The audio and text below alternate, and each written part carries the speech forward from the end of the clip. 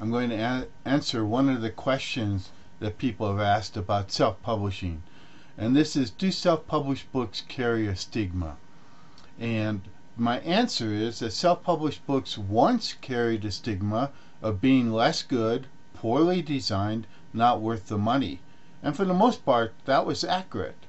But that has changed as more books like Wool and The Martian and 50 Shades of Grey have become bestsellers and been made into movies. Now some Amazon research shows that self-published books average better ratings than traditionally published books on Amazon. And on average, self-published books also sell better than traditional books. So the stigma has gone because people, that's us, authors and so on, are creating self-published books worthy of being read.